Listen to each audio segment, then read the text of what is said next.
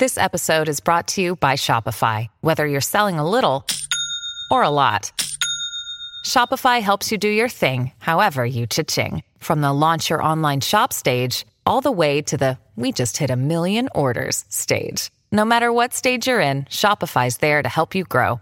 Sign up for a $1 per month trial period at shopify.com/special offer, all lowercase. That's shopify.com/special offer. Another day is here, and you're ready for it. What to wear? Check. Breakfast, lunch, and dinner? Check.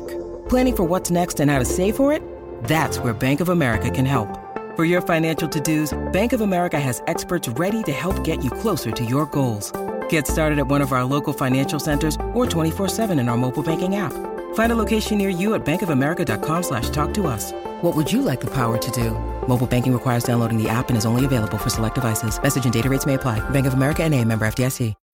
When you need mealtime inspiration, it's worth shopping Kroger, where you'll find over 30,000 mouth-watering choices that excite your inner foodie. And no matter what tasty choice you make, you'll enjoy our everyday low prices, plus extra ways to save, like digital coupons worth over $600 each week. You can also save up to $1 off per gallon at the pump with fuel points. More savings and more inspiring flavors make shopping Kroger worth it every time. Kroger, fresh for everyone. Fuel restrictions apply. Hello, everybody. This is Marshall Poe. I'm the editor of the New Books Network, and as you may know, we have a feature on the network called the New Books Network Seminar.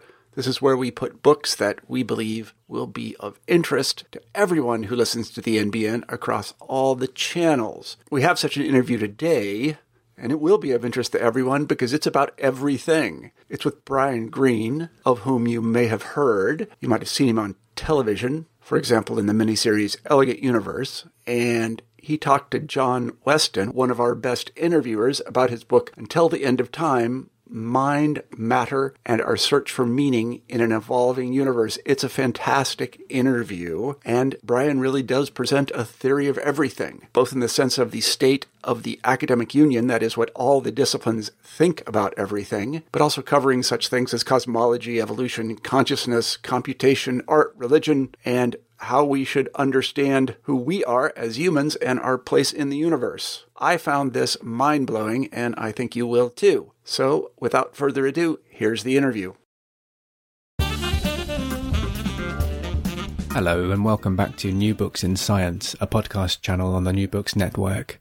I'm John Weston, and today I'll be talking to Brian Greene about his 2020 book, Until the End of Time, Mind, Matter, and Our Search for Meaning in an Evolving Universe.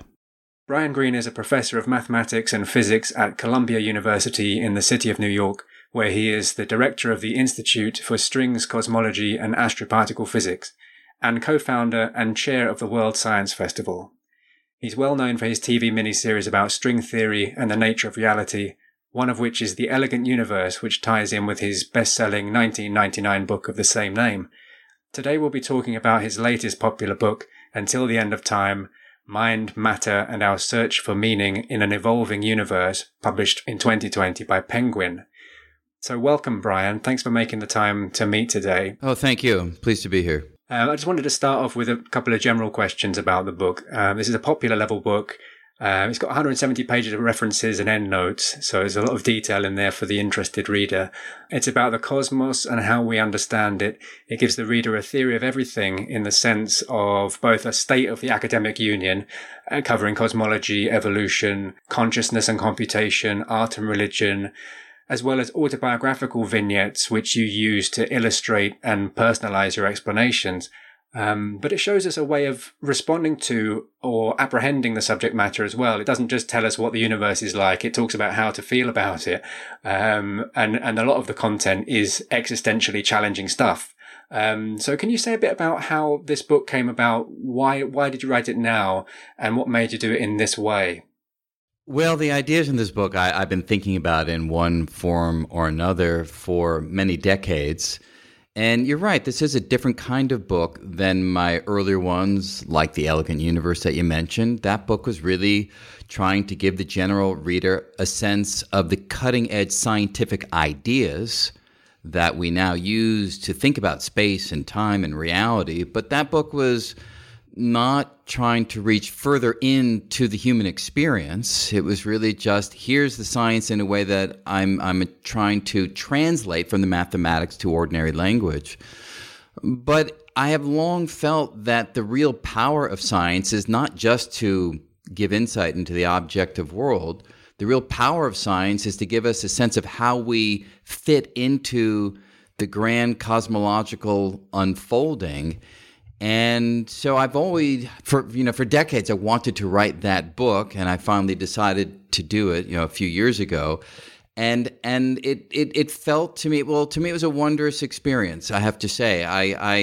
I thoroughly enjoyed the challenge of not just trying to communicate the details of the science, but trying to communicate why the science matters to us as human beings, self-reflective, conscious beings, trying to make sense of our lives on planet Earth. And so that's really what drove me forward. Right. And you use the idea of nested stories as a way of reconciling these very different areas of knowledge that you talk about. Can you say a bit about that nested approach? What does that mean? Absolutely. So we as physicists tend to look at the world through a particular lens that we're trained to look at it through all of the schooling that we undertake and all of the courses that we take in our own career as researchers. And that's a powerful story, but it's a limited story. It's a story that gives us the base workings of the fundamental ingredients and the fundamental forces by which those ingredients interact and develop. But as those ingredients come together into more complex structures, it's not that the laws of physics no longer apply. They thoroughly do. But new languages come into play. New organizational structures come into play. The chemist comes along and takes those particles and puts them together into atoms and molecules. The biologist comes along and has another layer of story upon that, where the molecules are put together into cells and complex living organisms. The philosopher comes along, the psychologist comes along, the creative artist comes along and shows how these complex collections of particles into cells, into living beings, can ask questions about the world and think about what it's like to be a living being in the world and create things that help us understand where we fit in the larger cosmological order. And without all of those stories, without the physicist's story, without the philosopher's story, without the artist's story, you're telling an incomplete narrative. And so the goal of the book was to show how these stories can naturally weave together into this, and use the word that I use, this nested structure in which they build on each other, much like a bird builds a nest layer by layer. And when you have the complete structure, you have the capacity to engage with the world in a deeper way.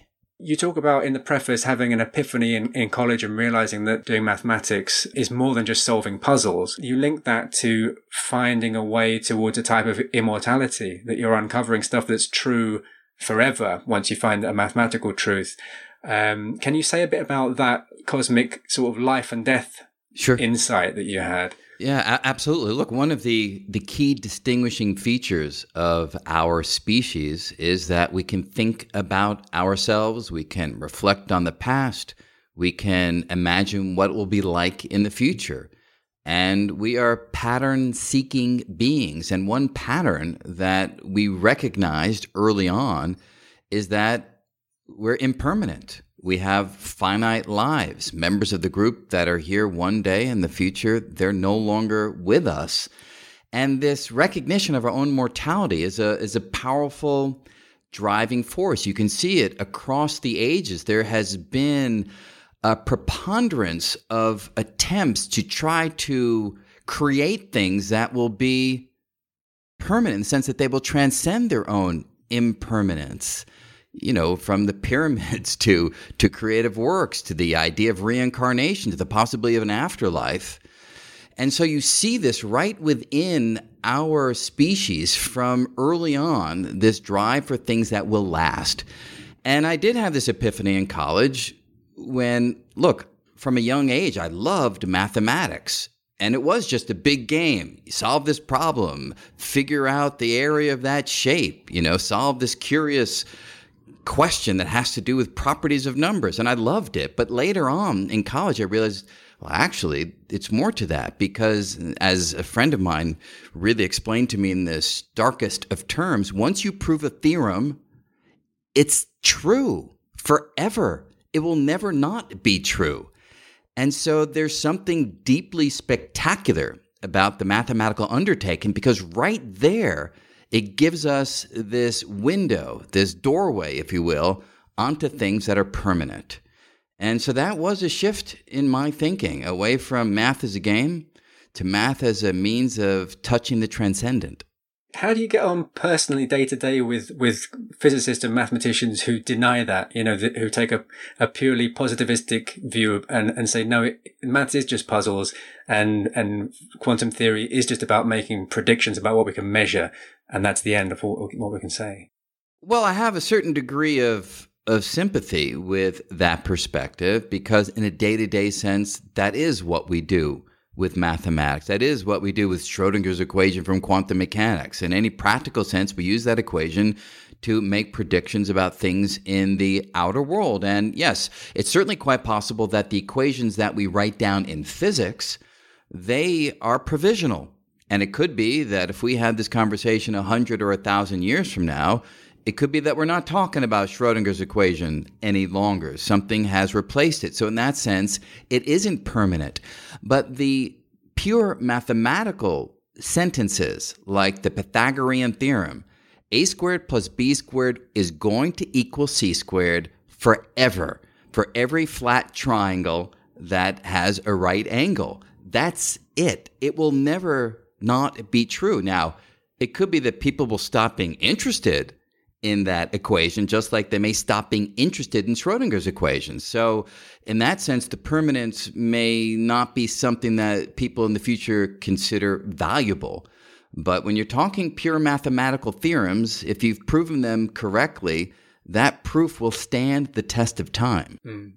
When you said earlier that you wanted to write a book like this for some time, did you feel like you had to do the kind of more mainstream versions of popularizations before you could do something that attempted to bring in this longer view on what the meaning of it all is? Not really. I didn't have some sort of grand plan that required that I go through particular steps before I sort of had the right, if you will, to talk about certain things. It certainly was a more difficult book to write, and I feel like I may not have had the maturity to write this book, say at 36 years old when I wrote my first book. I think that's what it was. Yeah, I think I was 36. As a young researcher who was doing physics equations 18 hours a day, that was the only thing that was really on my mind back in those days. And look, maybe it's just a byproduct of getting older, but now that I'm in my mid-50s or beyond my mid-50s, heading towards 60, you do think about things differently. And I do spend my time somewhat differently than I did as a 36-year-old. Now, I do spend more time thinking about the deeper philosophical implications of the ideas that we develop in physics. And I do spend time thinking about radically different approaches, be it from literature or poetry or theology. I'm deeply enamored with the various pathways that members of our species have taken toward gaining the deeper insight into the meaning of their lives and the core of existence. I wasn't thinking those thoughts in any real systematic way back in my 30s, so it wouldn't have been the right time for me back then to write a book like this.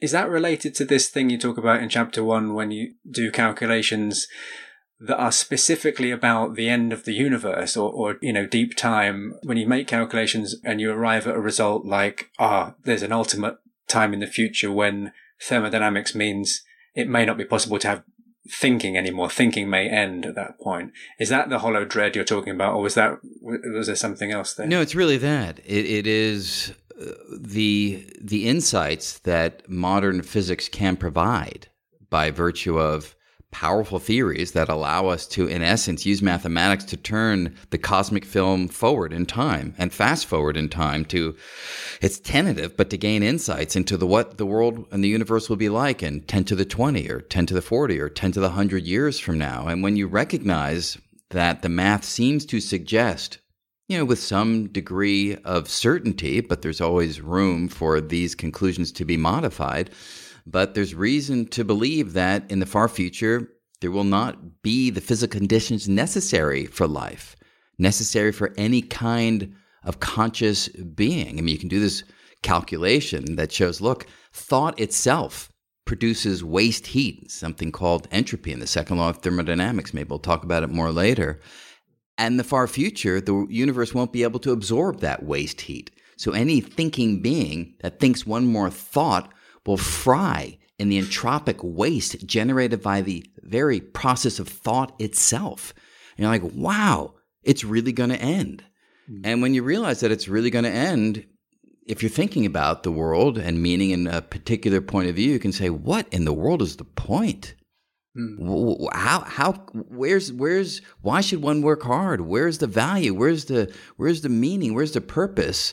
If everything that we do will disintegrate and be gone. And when I first began to think about that, I did have it was sort of a dark period for me.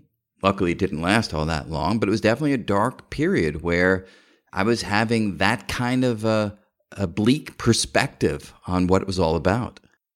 How did you get into your Zen-like state of calm connection that you've approached more recently? Well, strangely, there really was a moment, and many people find equanimity in different ways over long stretches of time, different kinds of whatever, meditative or philosophical or religious practice. For me, it happened one moment in a Starbucks, which was sort of unexpected for me. I was just sitting there thinking about these things, drinking my usual Earl Grey with soy milk, and then I just had this epiphany, I don't know how else to describe it, where it struck me that I was thinking about things in the wrong way, or at least in a way that wasn't useful, wasn't productive, wasn't fruitful. And it just struck me that what the calculations of the far future are really telling us is that we can't look outward to the universe to bestow upon us meaning and value and purpose.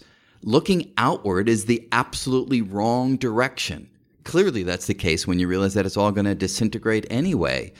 And so where I was taken by that realization is a place that many people have gotten to on their own through different trajectories. Mindfulness teachers, religious practice, philosophical perspectives, wise sages have for a long time said, focus on the here and now, because that's the only place where meaning and value comes from. And indeed, I did have this shift. And it was a shift to a recognition that meaning and value are completely artificial. They are completely manufactured. And that language might suggest that I'm denigrating these concepts, but no, by manufactured and artificial, that elevates these concepts because they're not something that's imposed on us by some external force. These are ideas and notions and concepts that emerge from us. How much more noble for meaning and value to come from within, for us to figure out what matters to us, as opposed to try to figure out what matters to some external force or some external process or some external consideration. So in that brief moment in Starbucks, I really had a shift to thinking about things that way. Do you think that came from what you said? It was in the air. You were familiar with these ideas, and that some subconscious process just suddenly came into consciousness, and you realized actually this applies to me. Was there some deliberate kind of conscious process of reasoning that took you there? Yeah, it was certainly ideas that were within me that had been swirling around, no doubt, for a long period of time, and they just needed to click into place. They just needed to sort of have the gears and the tumblers just all kind of align for the first time. And with that, have a radically different perspective, which really eliminated, in some sense, that hollow dread.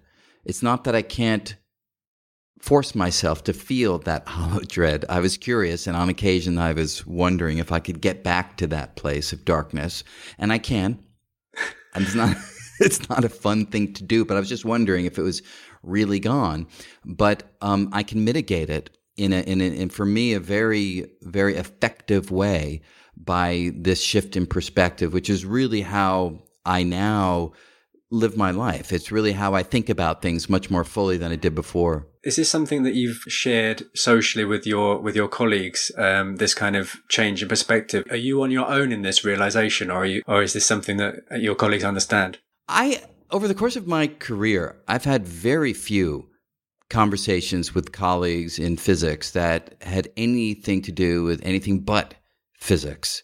We talk about string theory, relativity, quantum mechanics, but it's not as though the philosophical implications of these ideas are right with us in our day-to-day professional conversations. So I've had more conversations about these ideas with people from outside of physics, from the arts, from philosophy. I have some very good philosopher friends who are interested in these kinds of explorations. I have some who come at it from a more theological point of view as well. But in terms of my physics colleagues, it's not the kind of conversation that we usually have. Speaking of theology, you make it kind of clear that you don't want to come across as a new atheist. You're not taking a hard line, trying to throw the baby out with the bathwater by unifying knowledge. You're trying to do something that allows room for religion to have a place within the grand scheme of things. Can you say a bit more about how that works? Yeah, I would say even it's not just leaving room. I'd say that there is a vital place for religious theological perspectives in this overarching framework of human understanding and human knowledge. And you're absolutely right. The new atheist group, some of them I speak to frequently, so good friends. We've done public events together. And look, some of them would be all too happy if religion were to be wiped off the face of the earth. And I get where they're coming from. They are fully judging religion by whether it gives us insight into the objective qualities of the world that science is really good at providing insight into. And my view, as I explain in the book, is that is simply the wrong barometer to use for judging a religious perspective. Now, some folks from the religious side of this discussion would disagree with what I'm going to say right now, disagree vociferously. But my view is that religion, and I really like to use the word spirituality, it kind of captures the flavor more than religion, which brings to mind very specific religious practices and doctrines. But to me, the spiritual quest is something that's deeply complementary to the scientific quest. Scientific quest, absolutely. As a string theorist and someone who works in quantum mechanics and relativity, I'm interested in using math to describe the external world, the magnetic moment of the electron, or the first few moments after the Big Bang. Absolutely. But that's only part of the story. As we were talking about before, this nested quality of knowledge has to embrace the inner journey that allows us to gain the deepest understanding of what it means to be a conscious, self-reflective being walking around on a rock that's orbiting this nondescript star in the Milky Way galaxy. And if you don't allow that part of the story, the inward exploration of what it means to be alive and thinking and feeling, if that's not part of your story, you're telling a very incomplete story. And for some, the religious experience that they have is something that is vital to going on that journey. And so to imagine ridding that as part of the human experience going forward, to me, would diminish the overarching narrative that we tell. In chapter 2, you talk about entropy, which you've already mentioned, and the idea that it increases over time, or it tends to increase over time, and that's a statistical law. How does that make it different from other types of laws in physics? The usual types of laws that we're familiar with are laws that are always true in the sense that they make a prediction based on what is happening today for what will be happening tomorrow, right? Newton's second law, we learn about it in school. You give me the speeds, position of a particle, the forces acting on it, and the law will always tell you where the particle will be tomorrow. Quantum mechanics comes along and changes it a little bit by giving probabilistic predictions for what will happen tomorrow. But nevertheless, the quantum laws, we believe, are always true in that lawful sense. The second law of thermodynamics and entropy is somewhat different. The second law of thermodynamics is not a law in the same sense because it's only an overwhelming tendency for things to develop in a particular direction, the direction being from order toward disorder, from structure to disintegration. And that tendency is so overwhelming that in everyday life, we only ever see those kinds of evolutions. We see glasses falling to the floor and shattering. I don't think any of us have ever seen the reverse. Shards of glass coming back together and yielding a glass. Eggs crack. They don't uncrack. So there are a gazillion examples of the second law of thermodynamics going from order and structure to disorder and disintegration. But amazingly, the actual laws of motion allow shards of glass to come back together and yield a pristine object. They do allow the detritus of a smashed egg to jump off the floor and coalesce into a pristine egg. It's just highly unlikely. It takes extraordinary, precise motions of the particles to reassemble into the more ordered form. The laws of physics do allow that to happen. It's just so rare and unlikely that we never witness it. So that's how it's different. It's a tendency, overwhelming as it may be. It is not a law in the sense that it rules out the progression from disorder to order. It's just very unlikely. The statistical nature of it, you said it's different from the statistical nature of quantum mechanical laws. It is quite different because the statistical nature of quantum mechanical laws are such that the probabilities that quantum mechanics tells us, those will always be obeyed. In other words, you'll never have a process that goes against the probabilistic description. Whereas in the second law of thermodynamics, even if the overwhelming probability is to go in one direction, it can be the case that you can violate that and you can go in the opposite direction. So when people say, for instance, that the second law of thermodynamics says that entropy increases, or it doesn't decrease, but let me just say entropy increases. No, there are circumstances where entropy decreases. It's just we don't see them very often. So in that sense, we're contradicting the statement of the law that entropy always goes up because entropy can go down. There's no statement in quantum mechanics where quantum mechanics says, here's how things will evolve, and we look at the data and we're like, whoa, we're going against what the quantum law says. That never happens. Entropy is called time's arrow, but why is entropy linked to time? If you go from one state to another, why can't entropy increase if you go backwards from time 1 back to time 0? It absolutely could. So said in the forward orientation, that would be a development where you are going in the usual orientation.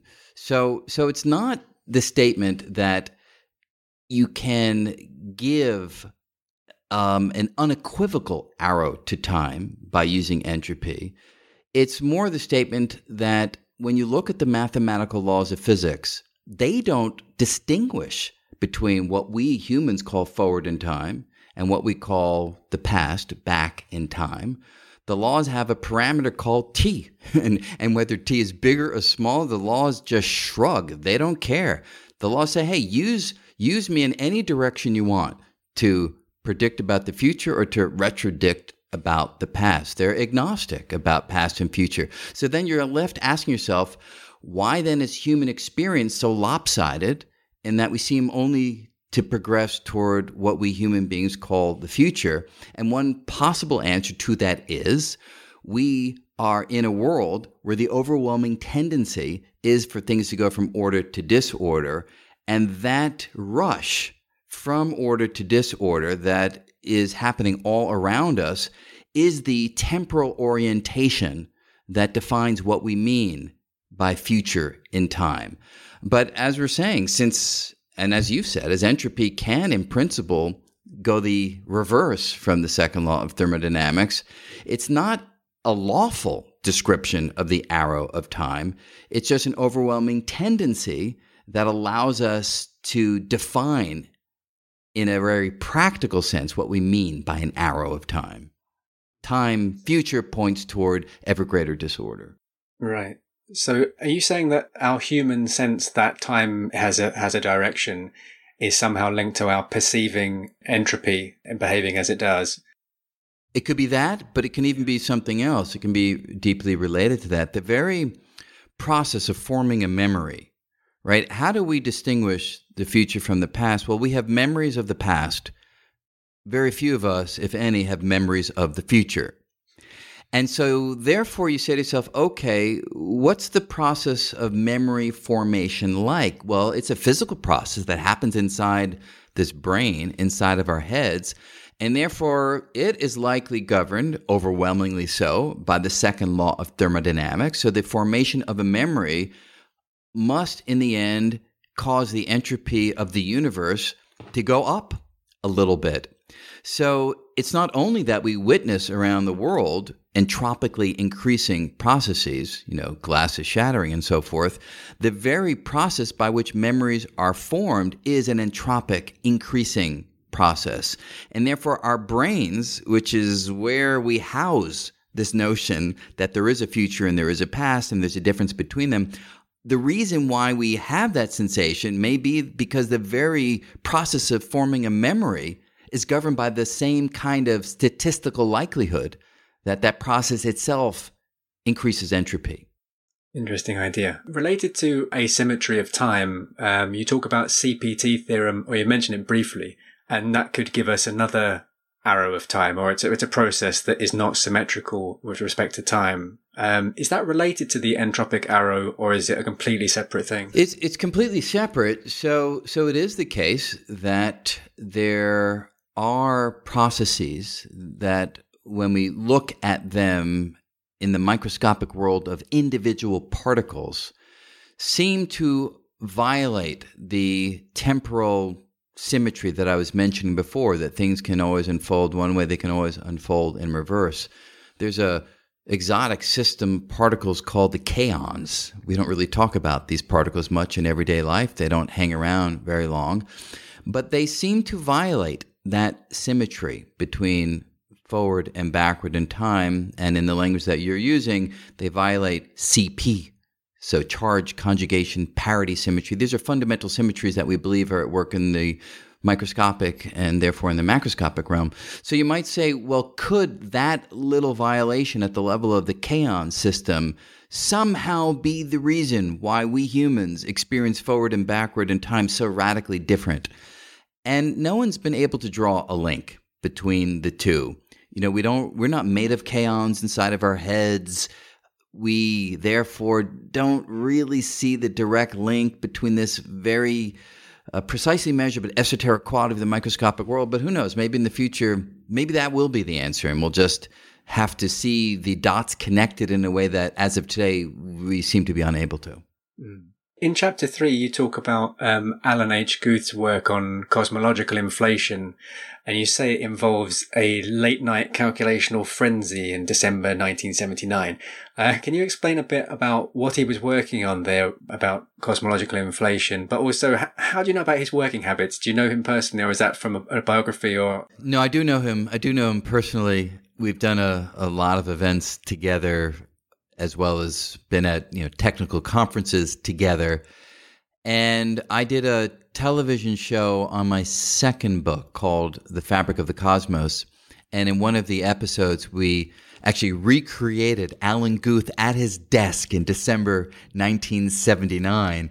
And so I'm kind of familiar with his own description of what happened. What was he working on? He was trying to answer a basic question, which is, in cosmology, how did the universe begin is the big question, but he was chipping away at that using various mathematical theories that people had developed to understand how space expands and things of that sort. And what he realized that night is that gravity can actually not only be attractive, it can be repulsive. That's unfamiliar to most people, although actually Einstein himself knew about this, and many knew about it across the decades. But it was Allen who, when he rediscovered this feature of gravity, realized that it could explain how the Big Bang happened at all. Because the big puzzle is everything rushes away from everything else in the explosive growth during the Big Bang. But what outward force would push everything apart? We usually think of gravity as just pulling inward, but when Allen realized that gravity could push outward, he had a potential solution. If the repulsive version of gravity were manifest in the most minute fraction of the earliest moments of the universe, that repulsive push would have driven everything away. And his calculations showed that the repulsive push could be incredibly powerful.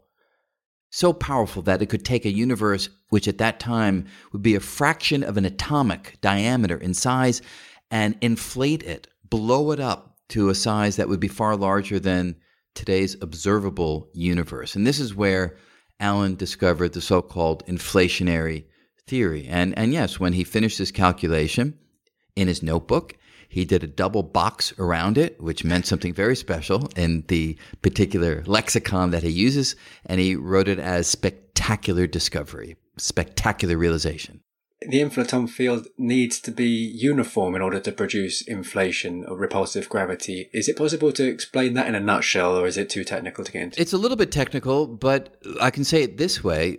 The gravity that we are all familiar with comes from clumpy objects, like a planet or a star. And in Einstein's description of general relativity, when you have a clump, it does indeed give rise to the usual attractive gravity that we all know about. But in Einstein's math, you can see quite directly that if you don't have a clump, if the mass or the energy is uniformly smeared out through space, a very different source of the gravity, the math shows quite clearly that the gravity will be of the repulsive variety. And that explains why we've never experienced the repulsive version. We only know about clumpy things, right? We know about this clumpy Earth, and even the objects in this world that we interact with are all compact clumps. It's rare that we interact with something that is just uniformly dispersed smoothly throughout space. The image I like to use is kind of like, a sauna. You go into a sauna and the steam is uniformly hazy throughout that room. But even that's clump because the sauna doesn't extend throughout all of space. It's just in that room, in that health club or whatever. So it's a clump of steam as opposed to uniformly spread steam. So we just don't experience uniformly spread out stuff. And that's why we've never experienced this. That has to be the entire universe, does it? Or can it just be a locally? Well, it has to be in a sufficiently broad region of space. So broad and size, of course, are relative. And what Alan Guth showed is you can have a little tiny speck of space. Could only be, 10 to the minus 27 centimeters across. I mean, that's smaller than anything that we've ever directly encountered in everyday life. And if it was filled with the right amount of this, as you called it, inflaton field, that's the source of the energy. And if it's uniformly spread through that tiny region, even that tiny speck will experience the repulsive push. So it all depends on the precise mathematical details of the amount of stuff and where it is and things of that sort.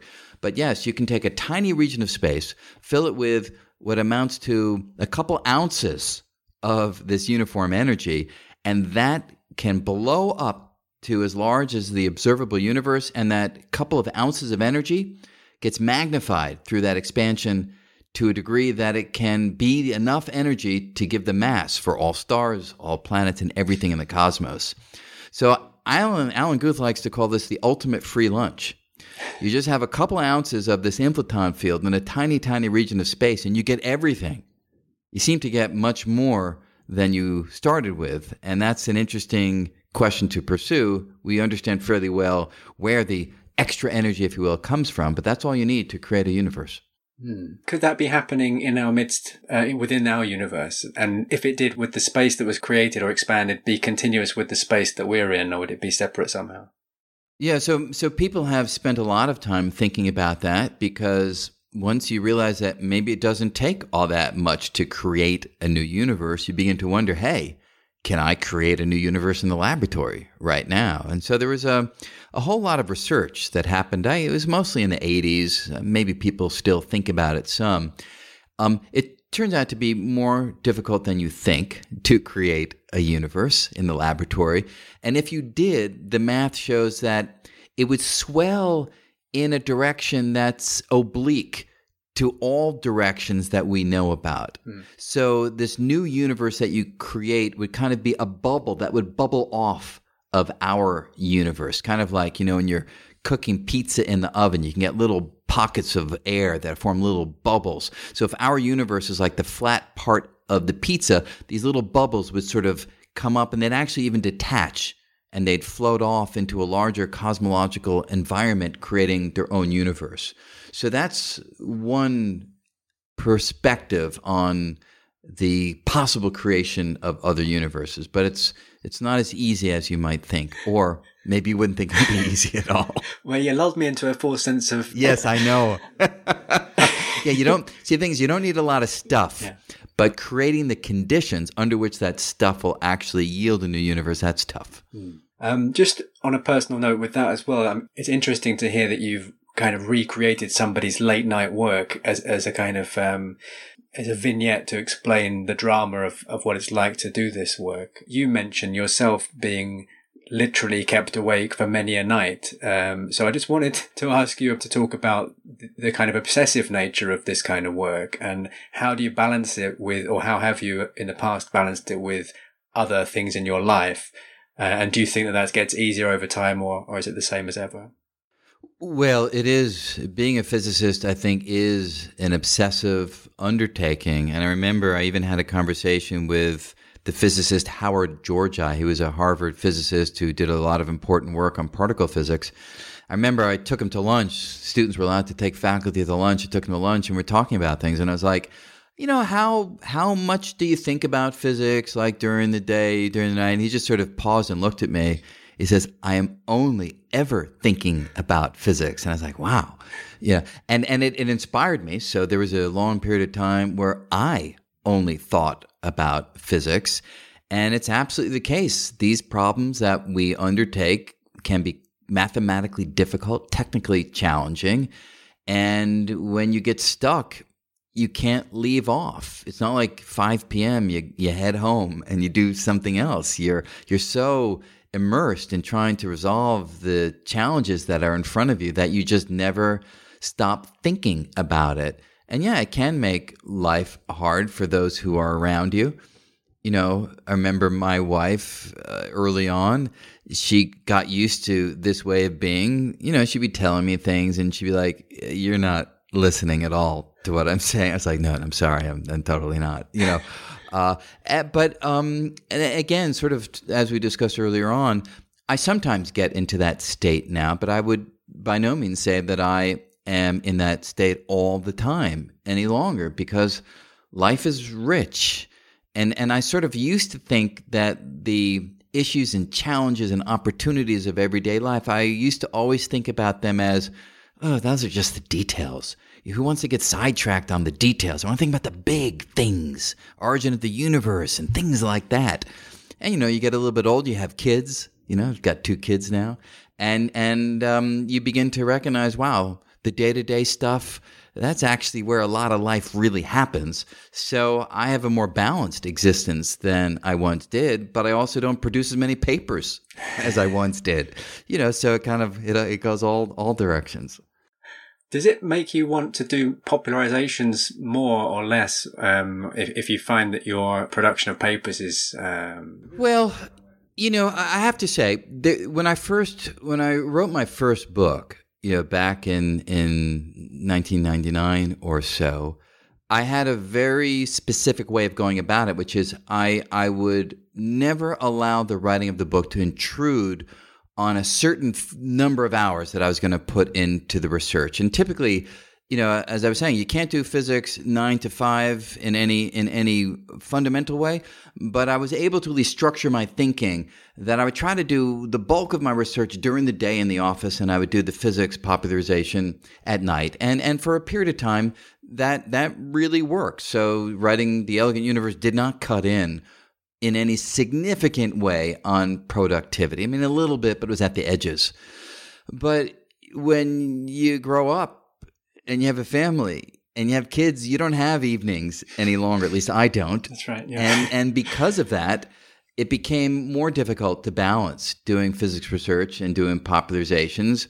And it would be a source of tension for me. For many years, it was a source of tension. So I was trying to balance between the two. Finally, I just came to a place where I said, you know what? I'm not going to judge what I do in a given day any longer. If what I did felt valuable, it felt gratifying, I enjoyed it, and there's going to be hopefully some downstream utility, either in a physics paper or a new book for the general public or a television show, so be it. And I kind of just put the whole judgment thing to the side, and I said, I'm just going to live and do what feels right at the moment. And that's pretty much how I deal with things now.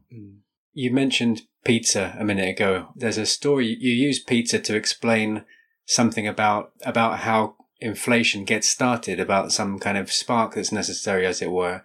Can you talk about that briefly, and also about the actual incident with the oven? Was that a real incident? Yeah, it's a real incident. Yeah. In fact, all the personal incidents in the book are absolutely real. And you actually hit the nail on the head early on. I mean, the reason I include them is, I'm not trying to do some sort of Oprah-like discussion of my deep personal feelings about things. Not that that's a bad thing to do. It's a good thing to do.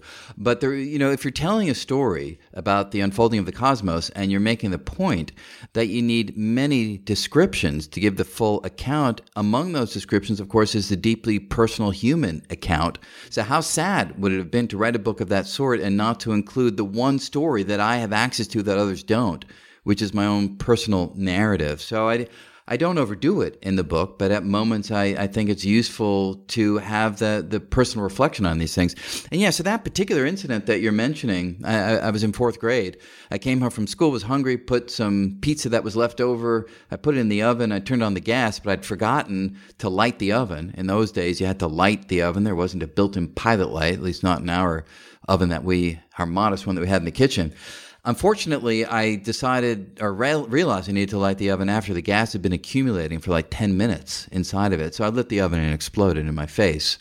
And, there was a bit of an investigation afterward, why was I home alone and cooking and so forth. And they came to the conclusion that had I waited another minute or two, I'd be dead. The amount of gas that would have, so I was sort of on the edge right there. I burned my face badly and things of that sort. But the point I make in the book is that process of the exploding oven absolutely was a drive toward greater disorder, greater entropy, right? You had an ordered kitchen before and you had an exploded kitchen afterward. And you note, though, that it took my striking the match to allow the progression to higher entropy to take place. The methane, the natural gas, would accumulate in the oven and would just commingle with the oxygen unless you light it, and that requires that spark. So it's just to say that the second law of thermodynamics can hit roadblocks, and it will only overcome those roadblocks and realize the higher entropy potential if there's a catalyst. And that happens over and over again throughout the universe. You're right. Inflationary cosmology, you need a catalyst, you need this entropy field to fill that region of space in this uniform manner in order that the explosive growth can take place. And the example that I give in the book is when you're also looking at the creation of more complex molecular species, the blending together of simple atoms into complex ones, oftentimes you do need a catalyst. You need a version of my 4th grade self striking a match. And the fact that you need a catalyst is very important, because if it were the case that the universe just immediately went to higher entropy, we wouldn't be here. We, in some sense, are these way stations, these semi-stable way stations. We can hang around for like a century. But we are a conduit through which the universe ultimately does achieve a higher entropy state. What we do as human beings, we take in ordered material from the environment, ordered food structures. I'm vegetarian, so I only eat vegetables and things of that sort. Our bodies burn those food sorts in order to create energy that we use to keep our order high, to keep our entropy low, and then we release waste heat to the environment. So we are the sources of entropy for the outer world in order that we can keep our entropy low. And thankfully, the universe allows such structures to exist for a period of time. Thankfully, the universe doesn't just say, hey, I can see a higher entropy state, let me just go to it immediately. Because if it did that, there'd be no stars, no planets, no people, because the particles would just disperse through the darkness, as that would be the higher entropy state that those particles could access. You said that you didn't put much of these kind of little details about your biography in there, and I've seen your programs and read your other books as well, so I did kind of want more of that. So it's one of the reasons I wanted to talk to you, to ask you for a bit more, but I guess you have to really judge what's the right amount of that to put in a book of this type. Well, it's interesting. I just quickly jump into that. I had a number of folks reading early drafts, as one does, and a lot of the early readers were saying just what you said. They were like, every time we get to the personal stuff, it really grounds it. It makes it something that I can feel you in the personal stuff, and that to me was gratifying. So I did include more based upon some of those comments, but at the same time, I didn't want to overshadow the larger cosmological story, which is what the book is ultimately about. Yeah. You talk about conflicting or competing interpretations of quantum mechanics in relation to uncertainty. That's hard for people to understand because it's so different from our everyday experience, and there are lots of ways to interpret it. The two that you mention in particular are the idea that uncertainty could be a feature of just how we measure things at that scale, or it could actually be something in reality, in the particles, that's actually irreducible. Sure.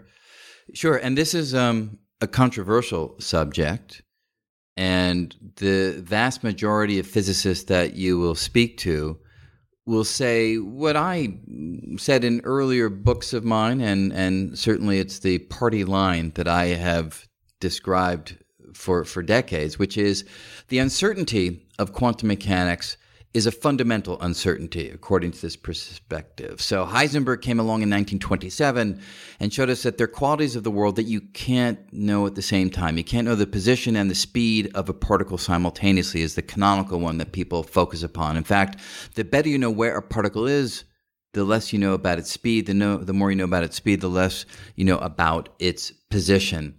And so people began to wonder, even in those early days, well, wait, is that a limitation on our measurements about the world, or is it a limitation on the actual qualities that exist in the world?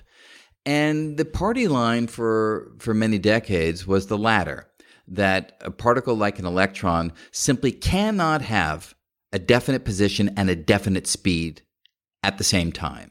That old Newtonian idea that you've got particles with positions and speeds is simply ruled out by the quantum revolution. And most physicists who you talk to today would still say that.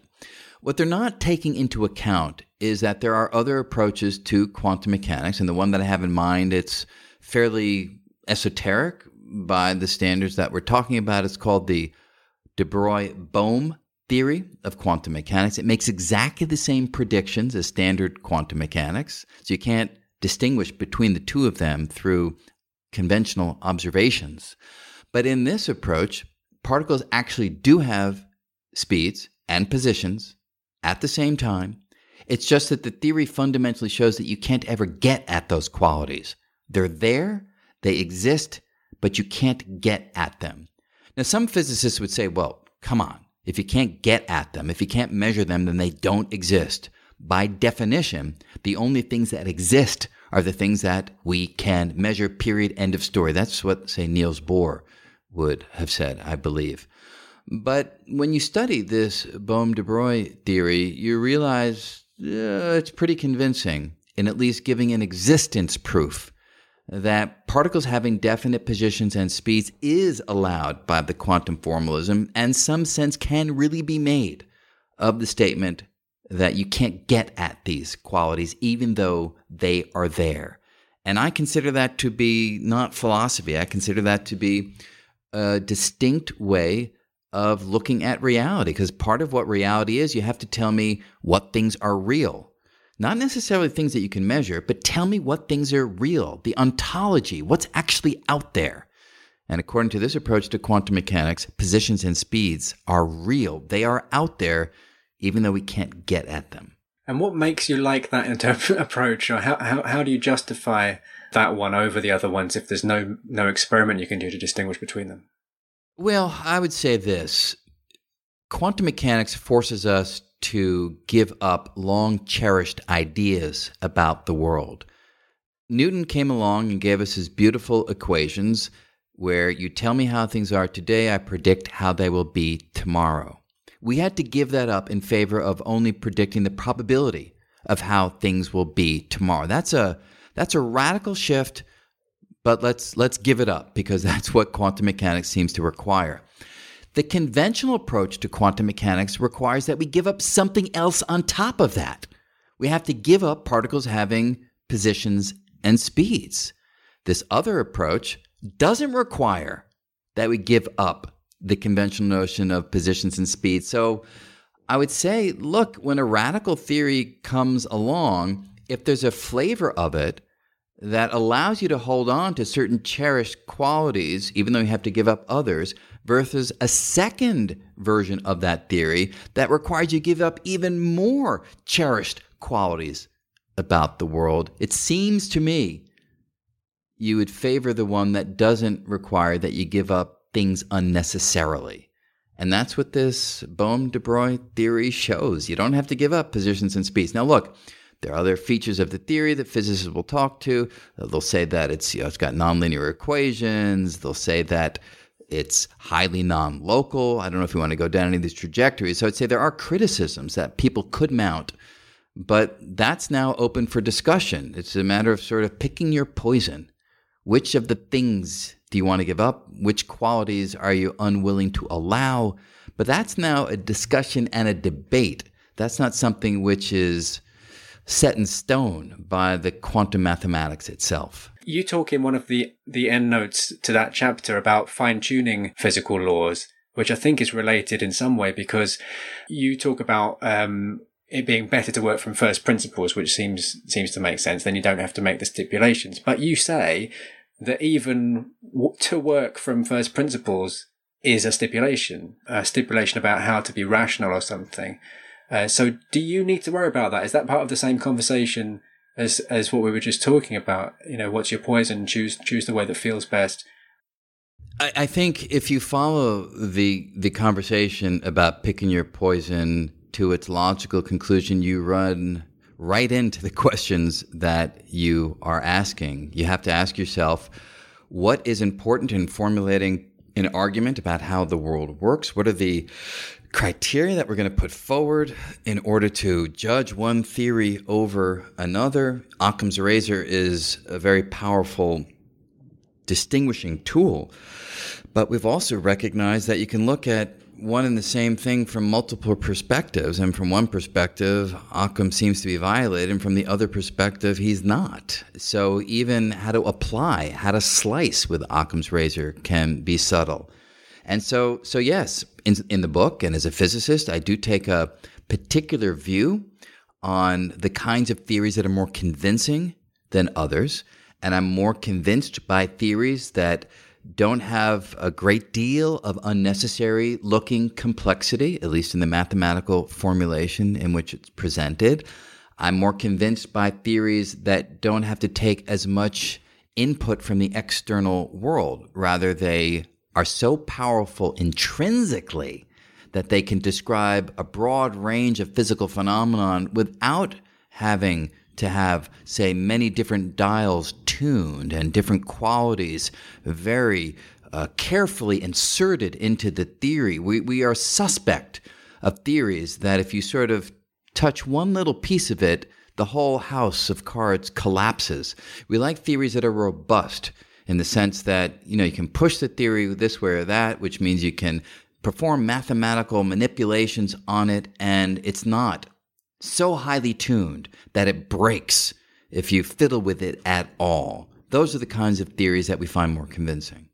In chapter 4, you talk about slightly more formal terms about this nested stories idea, and you talk about nested naturalism. You kind of reluctantly call it that in one of the endnotes. And you also start talking about Ken Wilson's idea of the renormalization group. Can you say a bit about what that renormalization group does for you in this picture? Yeah, so Ken Wilson was, he's passed away, but Ken Wilson, a Nobel laureate in physics, developed a mathematical technique allowing us to, in essence, take a theory that is focused on one particular scale of the universe. This is typically done in the microscopic realm. And he set up a mathematical machine that allows you to take that description that might be discussing things way, way down at the microscopic level and run that theory through this machine, which allows the description now to apply to a larger scale. Or run it through the machine and it will apply to a larger scale still. So right there, you sort of have nested stories coming out of this mathematical machinery that Ken Wilson developed.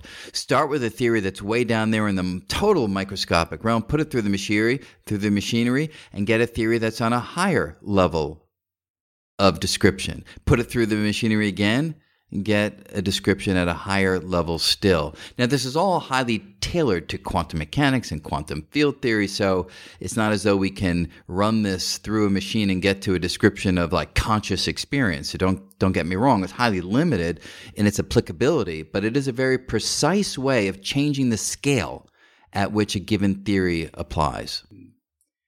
Is it stipulative or arbitrary to privilege these rational laws of thought? I mean, rationalism in itself, you chose in the book, I think, not to really go too deeply philosophical in the sense of how do we argue for like the law of the excluded middle? You didn't go into axiomatic things. It was more about existential considerations when you went philosophical. Did you just choose, I have to stop somewhere, this book is for a popular audience, and if I devote a whole chapter to technical philosophical foundations, that might actually lose the audience a bit? No, that was never a thought. The thought was, frankly, I want to write about things that are deeply moving to me and deeply exciting to me because I can write about them with passion.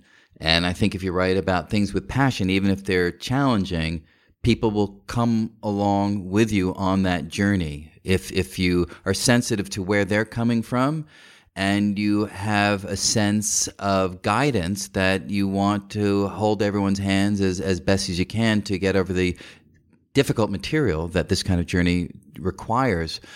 So yes, I do feel that the book has implicit assumptions as to how you go about trying to understand the world. Rational, logical thinking is powerful when you're talking about understanding the world at the level of molecules and atoms and particles. And as I describe in the book, as you go up in scales and are now focusing more on human level experience, then the emotional side of things becomes predominant and the rational side doesn't drop away, but it now needs to have a conversation, a deep conversation with the emotional side of things in order that the story is as complete as it can be. In chapter 4, you go from Big Bang through the formation of chemical elements to the molecular basis of life. The passage on the electron transport chain, which is the energy exchange mechanism of all living things, is especially engaging, a striking bit of writing, and it illustrates the kind of shifts in worldview required to understand the world around us naturalistically. We have a bodily or intuitive feeling for Newtonian mechanics, but we can only apprehend these invisible realms, the quantum scale, and evolutionary time, cosmic time. We can only understand this from an intellectual level. We can't really get a feel for them. So can you say something about what makes you want to devote time to popularizing that, those different worldviews or those different perspectives? And how did you learn to write and speak about things in a way that has been so successful?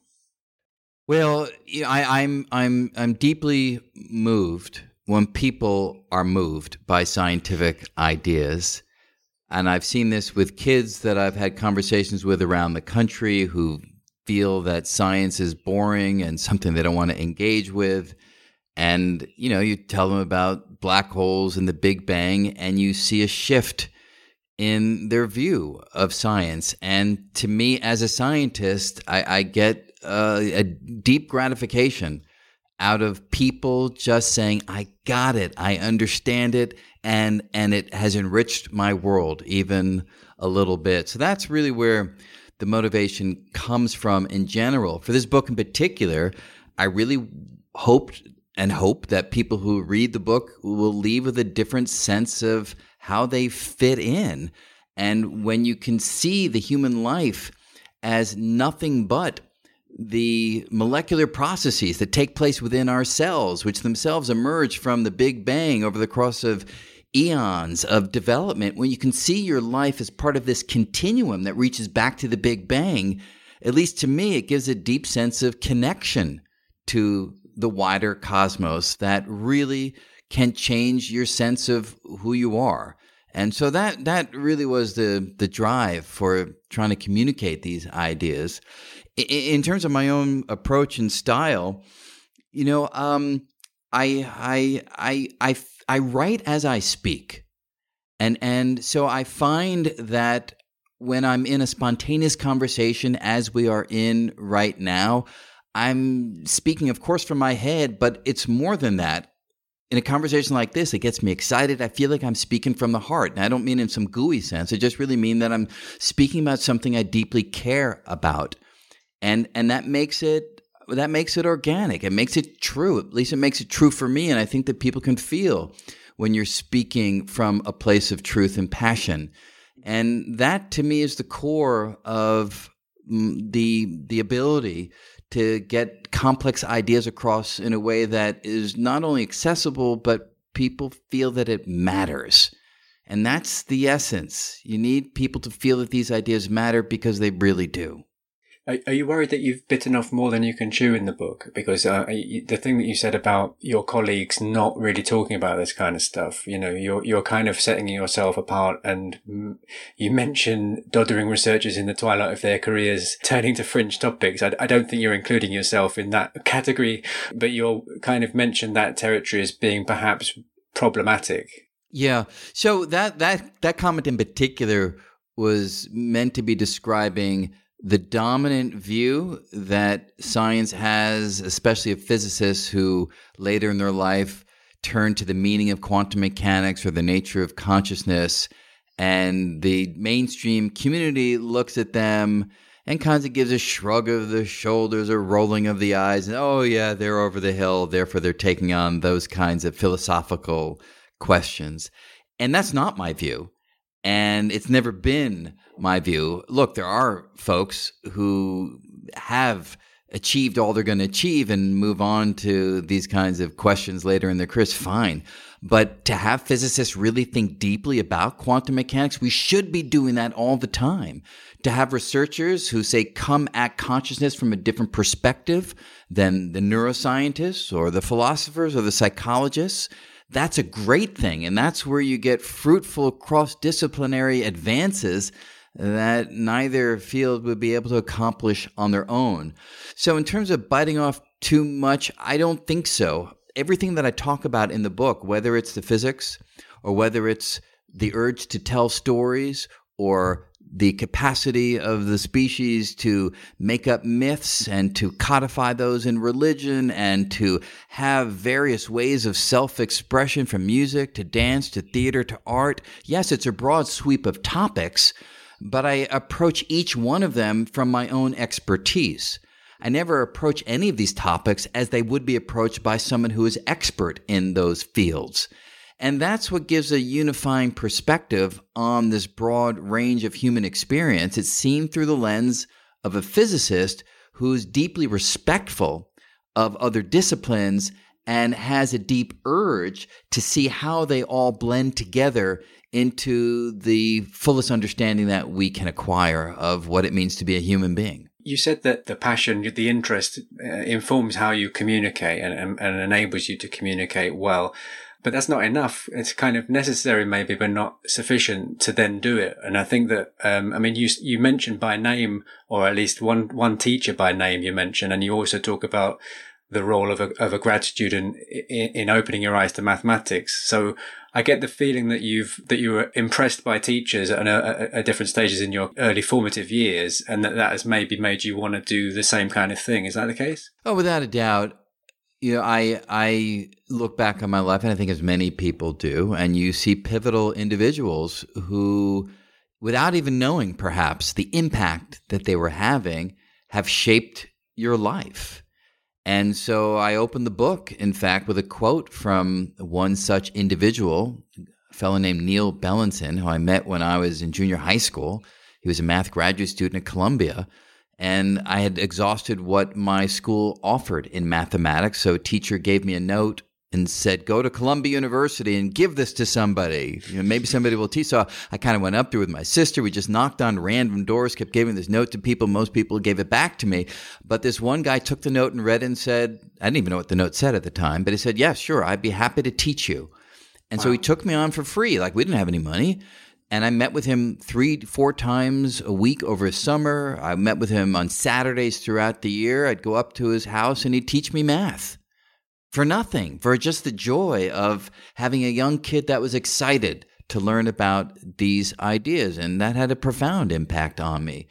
And so absolutely, to try to give back and to have that kind of profound impact on the next generation, yeah, it motivates the books that I write and the TV shows. We form this thing called the World Science Festival, where we create public events that are meant to provide those aha moments for kids and adults, novice and enthusiasts, because as a means of trying to examine who we are, the tools of science are absolutely powerful. And when those powerful tools are blended, not at arm's length with the humanities, but blended with a humanistic description and perspective, then you really are in a very special place, a place where people can come out the other end thinking about themselves in a richer way.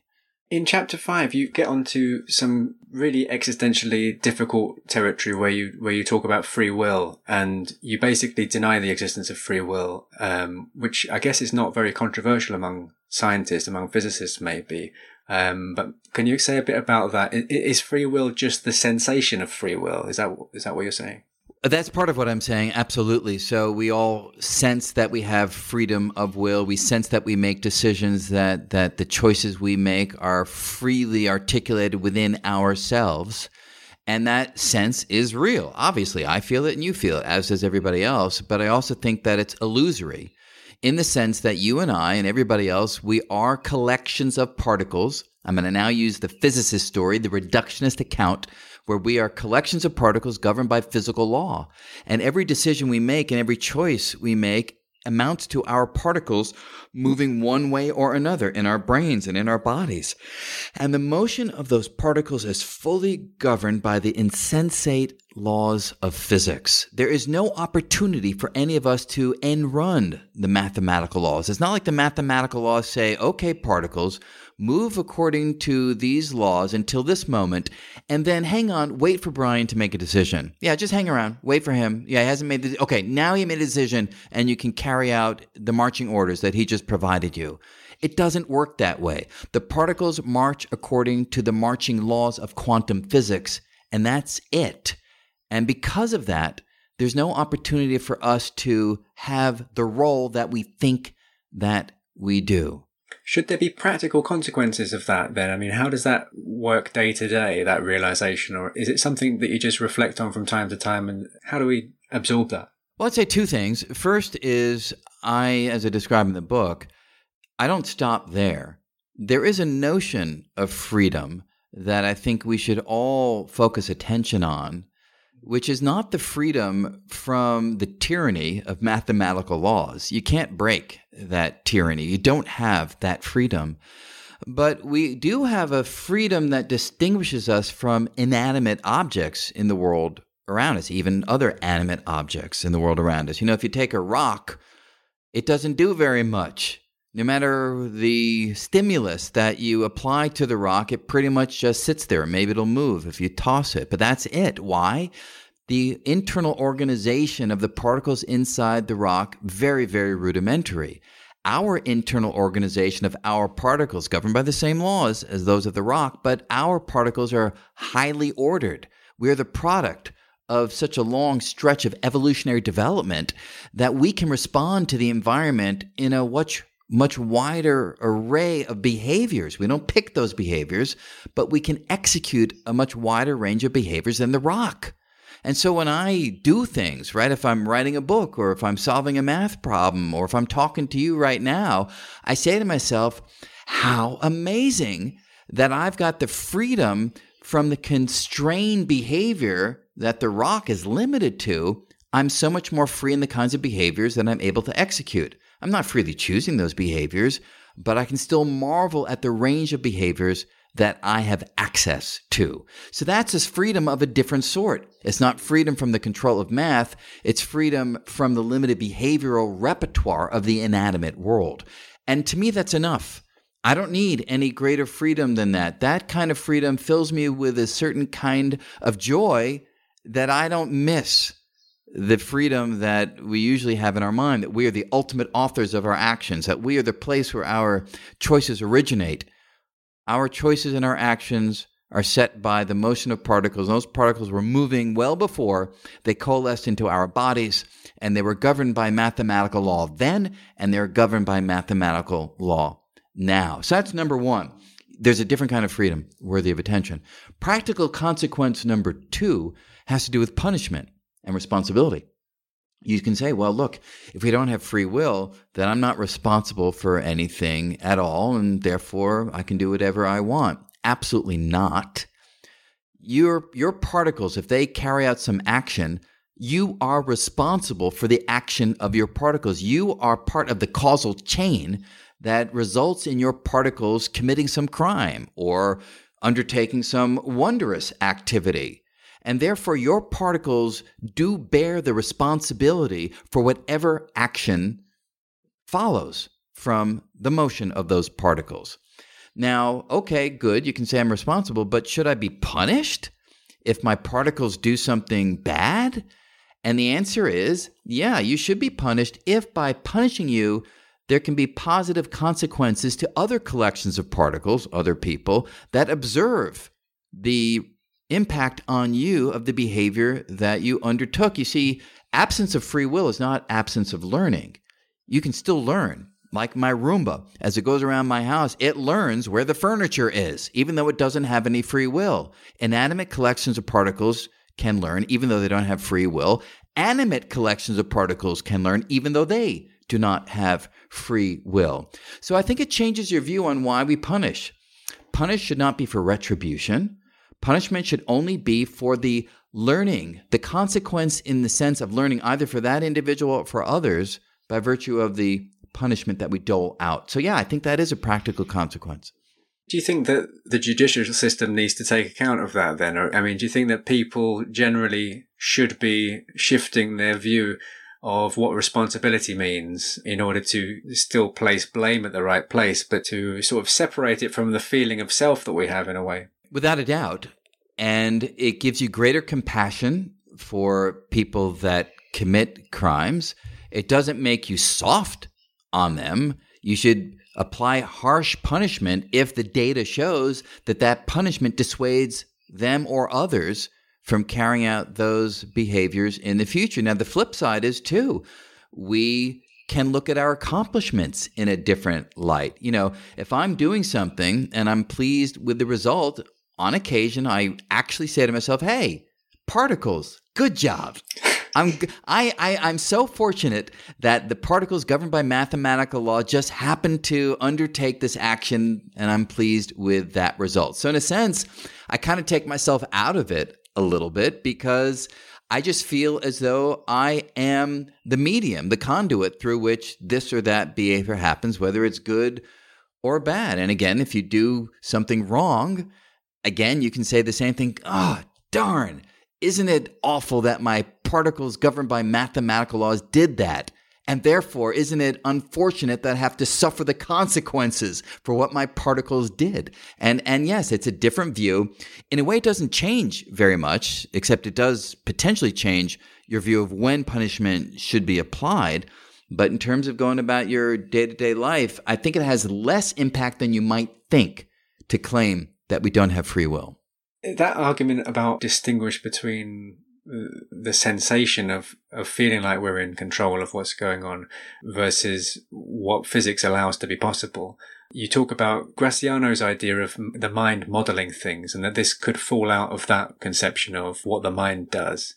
Yeah, I mean, the hard, so-called hard problem of consciousness is the issue that you are referring to, which is, look, how can it be that collections of particles, which themselves don't seem to have any intrinsic conscious quality, how could it be the collections of mindless, thoughtless, emotionless particles, when you swarm them together in the right way inside of this 3-pound gloppy gray structure inside of our heads, how could it be that they turn the lights on, that they yield the inner sensation of conscious awareness, conscious reflection, emotion? How could that be generated from particles that don't seem to have those qualities? Now, some respond to that hard problem by saying, well, how do you know electrons don't have some kind of conscious quality? That takes you in one direction. People like David Chalmers and others have developed these ideas. I consider them provocative, but unconvincing. I don't think that electrons have sort of a proto-conscious quality. It just doesn't resonate with me. That doesn't mean it's wrong. It's just one that doesn't really convince me. But Michael Graziano from Princeton has a different approach, and people have developed various flavors of this. He says, look, when we look out in the world, we build mental models of the world in order that we can survive.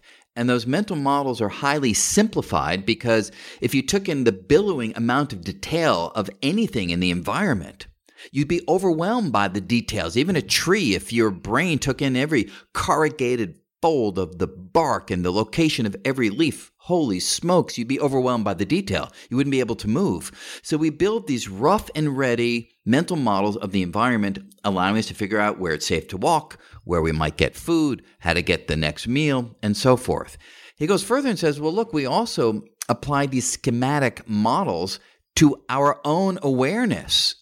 So when we think about our own awareness of the world, we sketch it in a way that allows us to keep track of our attention. Now, that's a very interesting idea because the mystery of consciousness is that our conscious selves seem to float unmoored in our mind, untethered from the physical. That had led people like Descartes to imagine it really wasn't physical. But this idea of Graziano and others suggests, hey, the only reason that our experience inside our heads feels like it's floating, feels like it's untethered, is because we're sketching a model of our attention and awareness, which leaves out all of the underlying physical details. And if you leave out the physical details that underlie the experience, of course the experience is going to feel like it's untethered from the physical.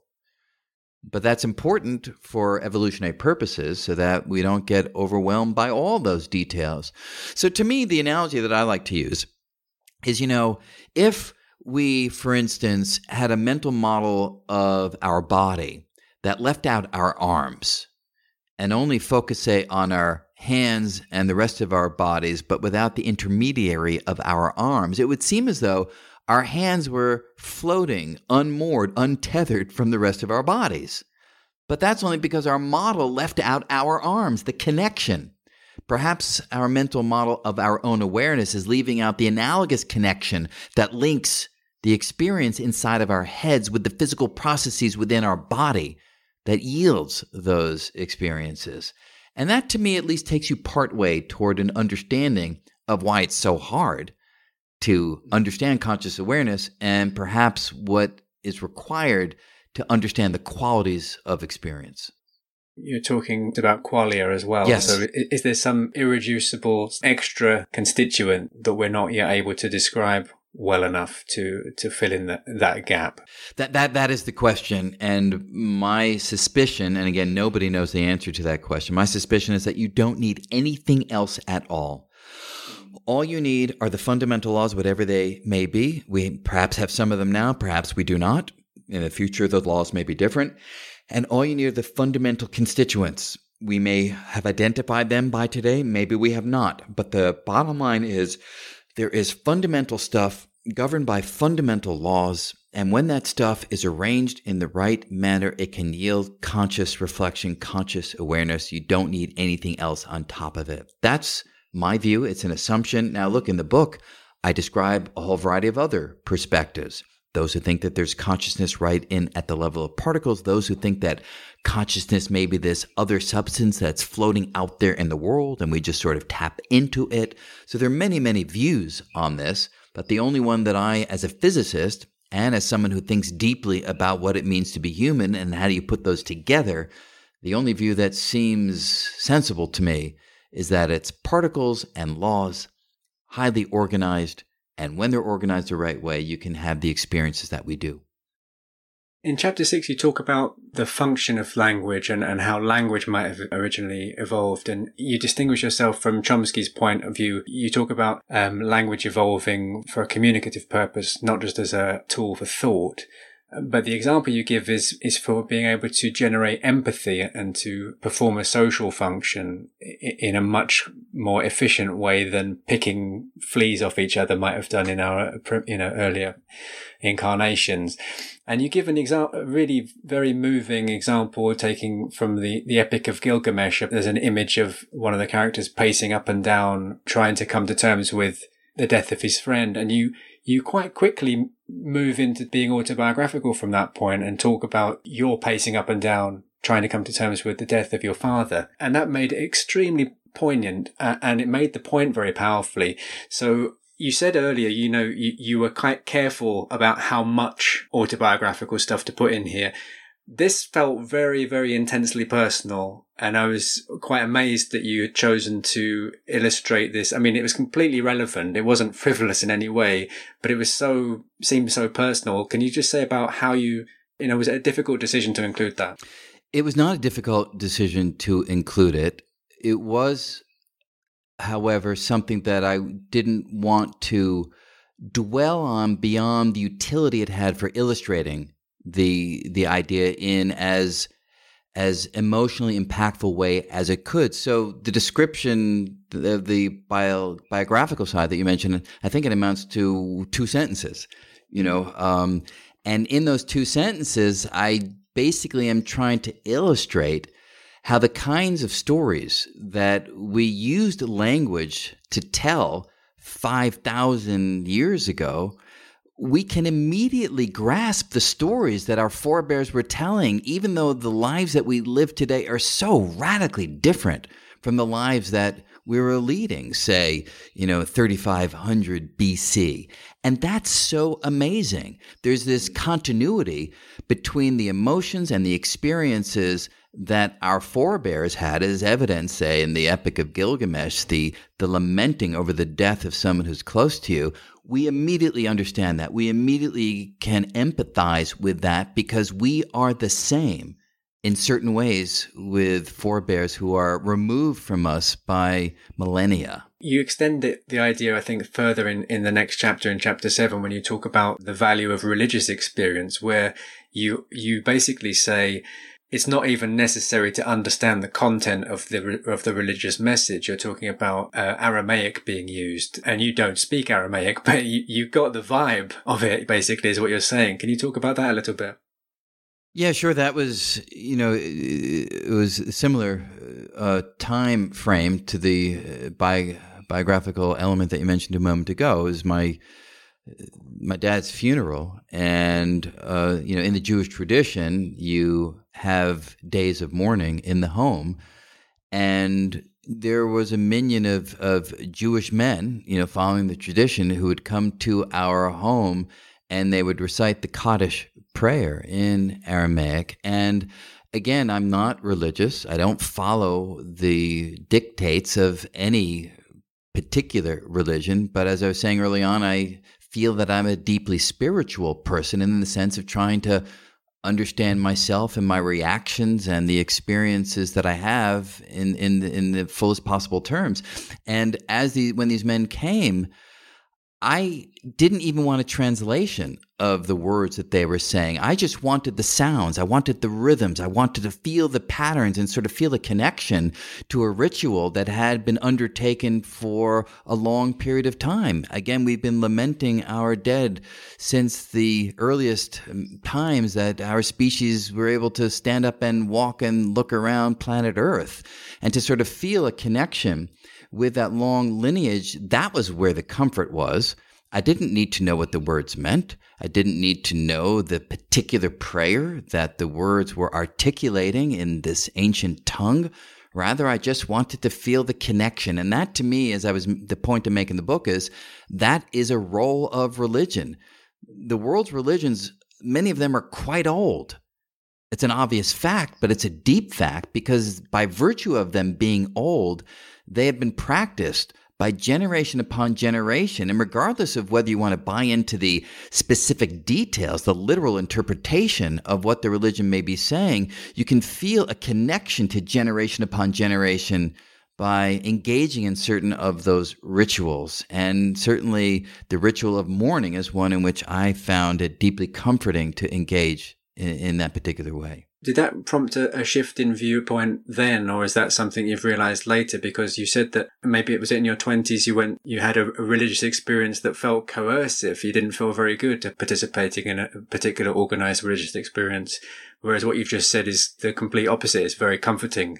Yeah, it definitely was a shift. And, I think you need to be fluid in your perspective about things in the world as you go through life and have different experiences. And when I was in my 20s, I went on a trip. I was going to school in Oxford. I went on a trip during one of the breaks to Israel. And to make a long story short, this rabbi found me and tried to bring me more fully into the religious fold. And out of deference to him, I undertook certain religious practices. It's called the tefillin. You wrap your head in leather with a little box on your forehead. I'd never done it before. And it made me deeply uncomfortable to undertake this ritual when I didn't have any belief in the religion itself. And I just sort of felt under a kind of coercion by this rabbi. And when that concluded, I left and I said, I am finished with this. I do not want to be part of this kind of an activity. It just feels not aligned with my DNA, with my view of the world. And so I did have a sense of wanting to put it further away from me, sort of this religious tradition. And somewhat later on, when my dad died, it brought me back. Not in terms of being involved. I don't go to temple. I don't celebrate the high holidays, but in terms of the recognition that I, as an individual, am part of a long lineage. And that lineage stretches way back in a particular tradition. And there can be comfort at times in feeling that lineage more fully. And my own view is life's hard. And you do whatever's necessary to sort of cope with situations.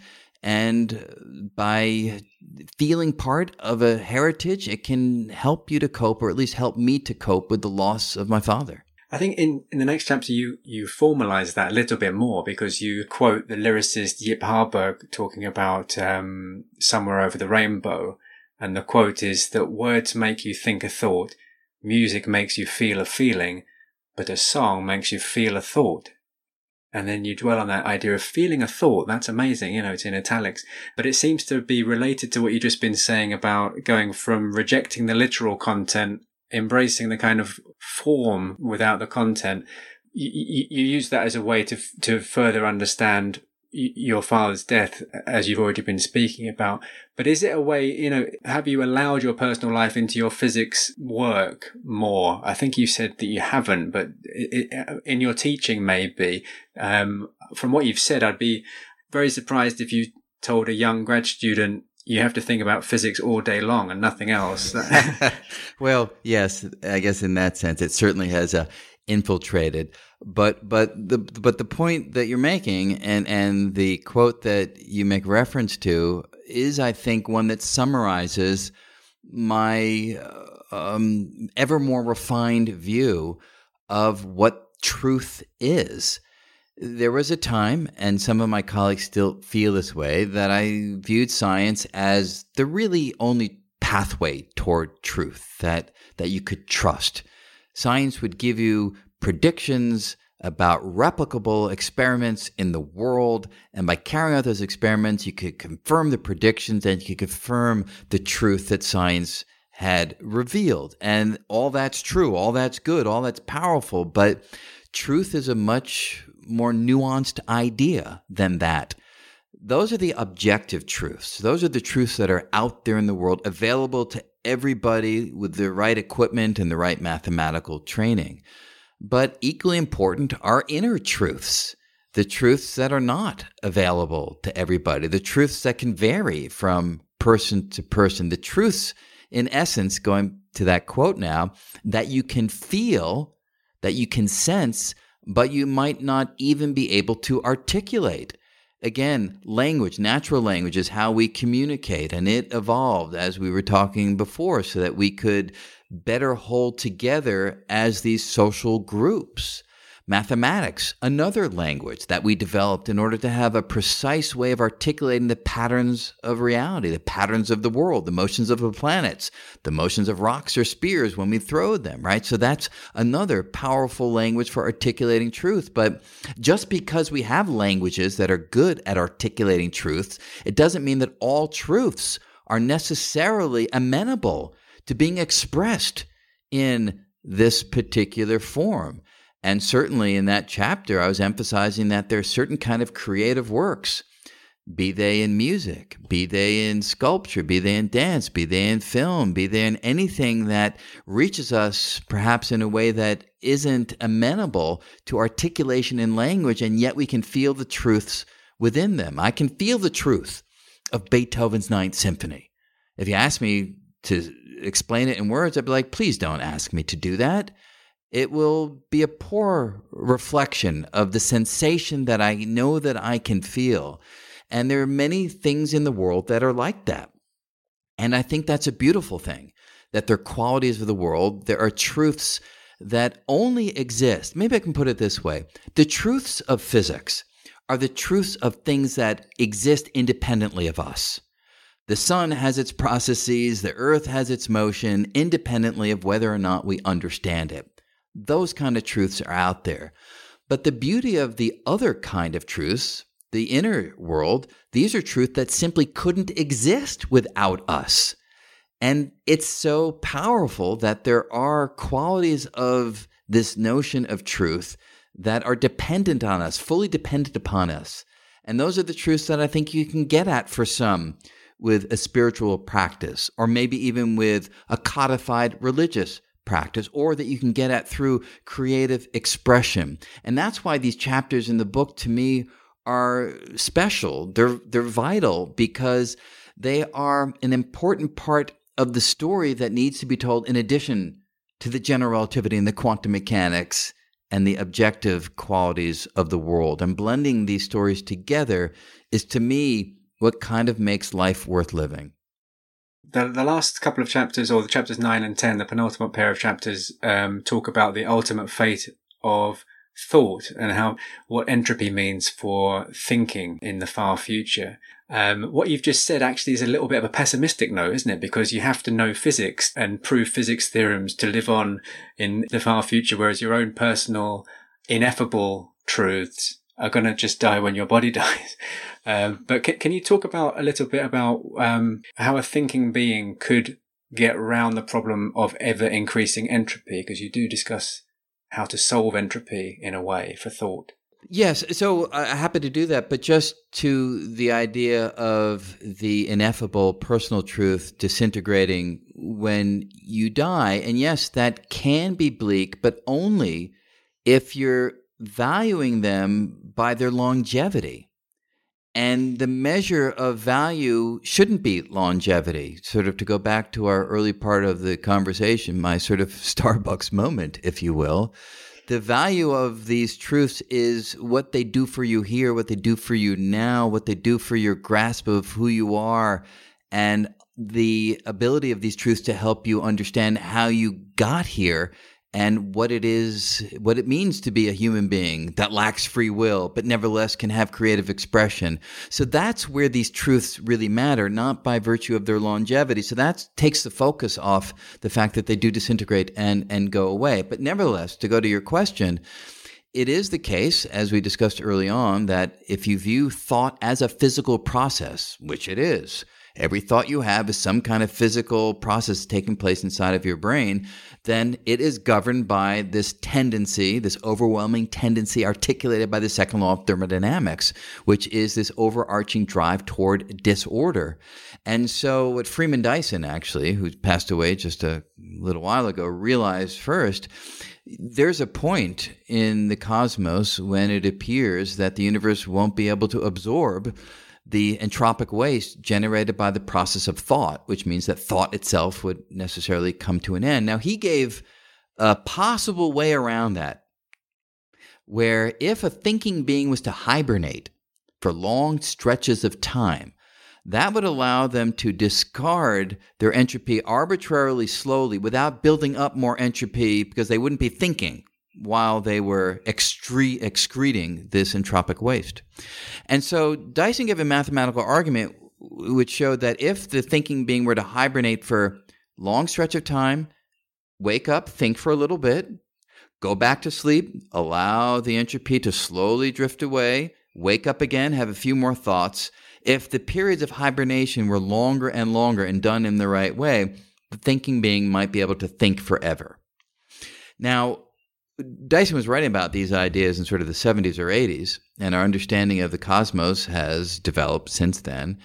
And the accelerated expansion of the universe, discovered in 1998 and given the Nobel Prize in 2011, surprisingly has an impact on this argument, because the fact that we now know that space is not only expanding, but speeding up in its expansion, it turns out that that yields in a little additional heat, a little additional temperature to space. And that little extra heat thwarts Dyson's argument, as it turns out. So based on our current observations of the expansion of the universe, we can actually make a statement about the the unlikely nature of a thinking being able to think forever. Who would have thought there's a connection between the ability to cogitate and the expansion rate of space? But as I described in that chapter, there is a connection, and that connection yields a conclusion that seems to suggest that thinking cannot persist forever. Yeah, heavy stuff. And you also talk about the idea of the Boltzmann brain, which I think I'm right in saying is that if you wait long enough, particles, just by random motion, will just get into the configuration of being a brain if you just wait long enough. Is that right? But you call that an epistemological quagmire, because I think that means that we can't tell if we are already in that situation or not. Yeah.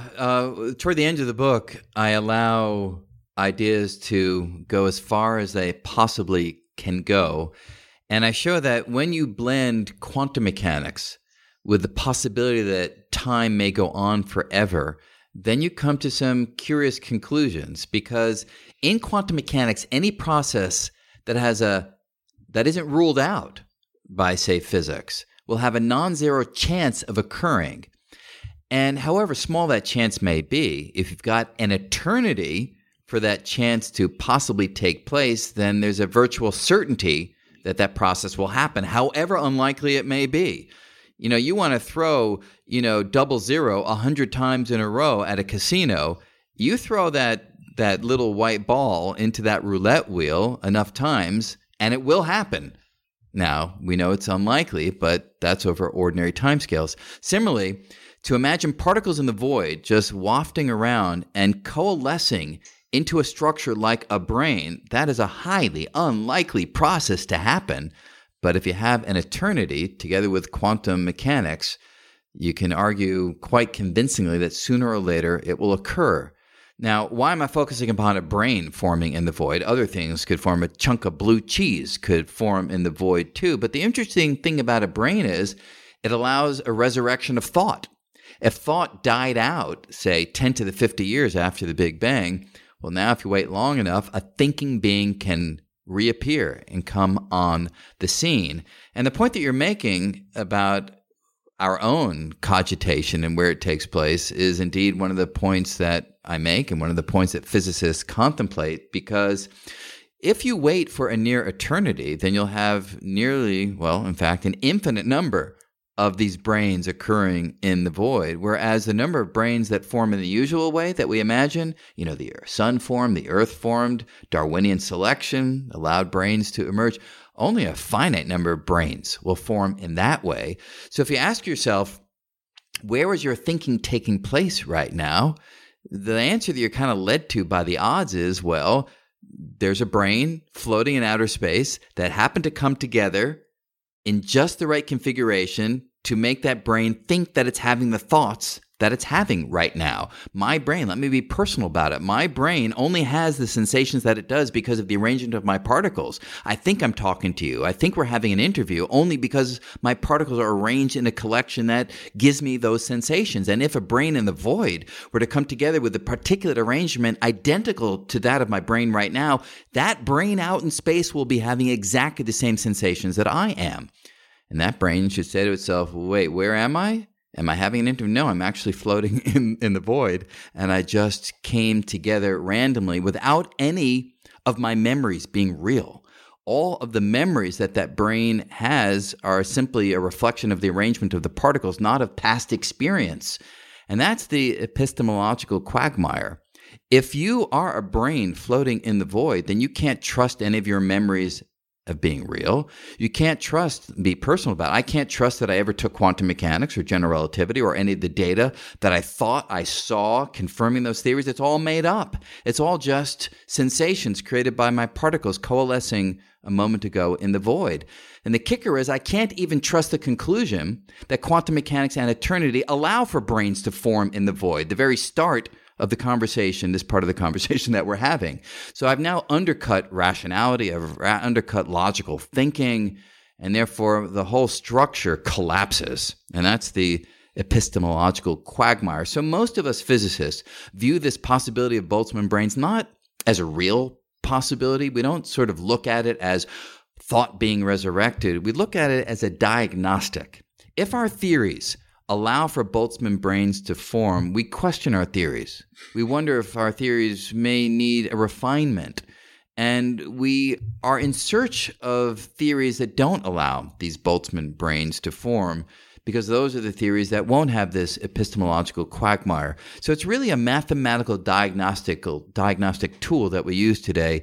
It's not as though I think many physicists envision these brains actually forming, even though our laws suggest that they could. It depends whether the universe is infinite or not, or whether time is infinite or not, right? That's a vital part of it. If time doesn't go on for nearly an eternity, there simply won't be enough time for these brains to form. That's one way out. People suggest maybe our reaction to Boltzmann brains is we should conclude that the universe will have a finite lifetime. Period. End of story.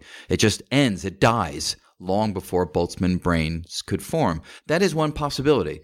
There are other possibilities, too, that people are pursuing, but you can see our approach is to try to use this as a tool to guide our theory as opposed to something that we are literally predicting will happen in the future.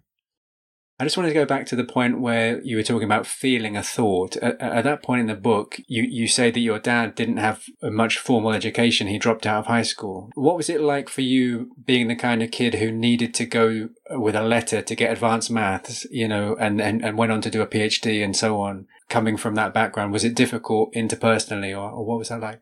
No, my dad was deeply personal and deeply curious. So we would get into long conversations about all of these ideas, even though he didn't have the technical training to follow it. And his education was really self-made. As I describe in the book, he liked to call himself an SPHD, which stood for Seward Park High School dropout. So that was his version of the academic markings.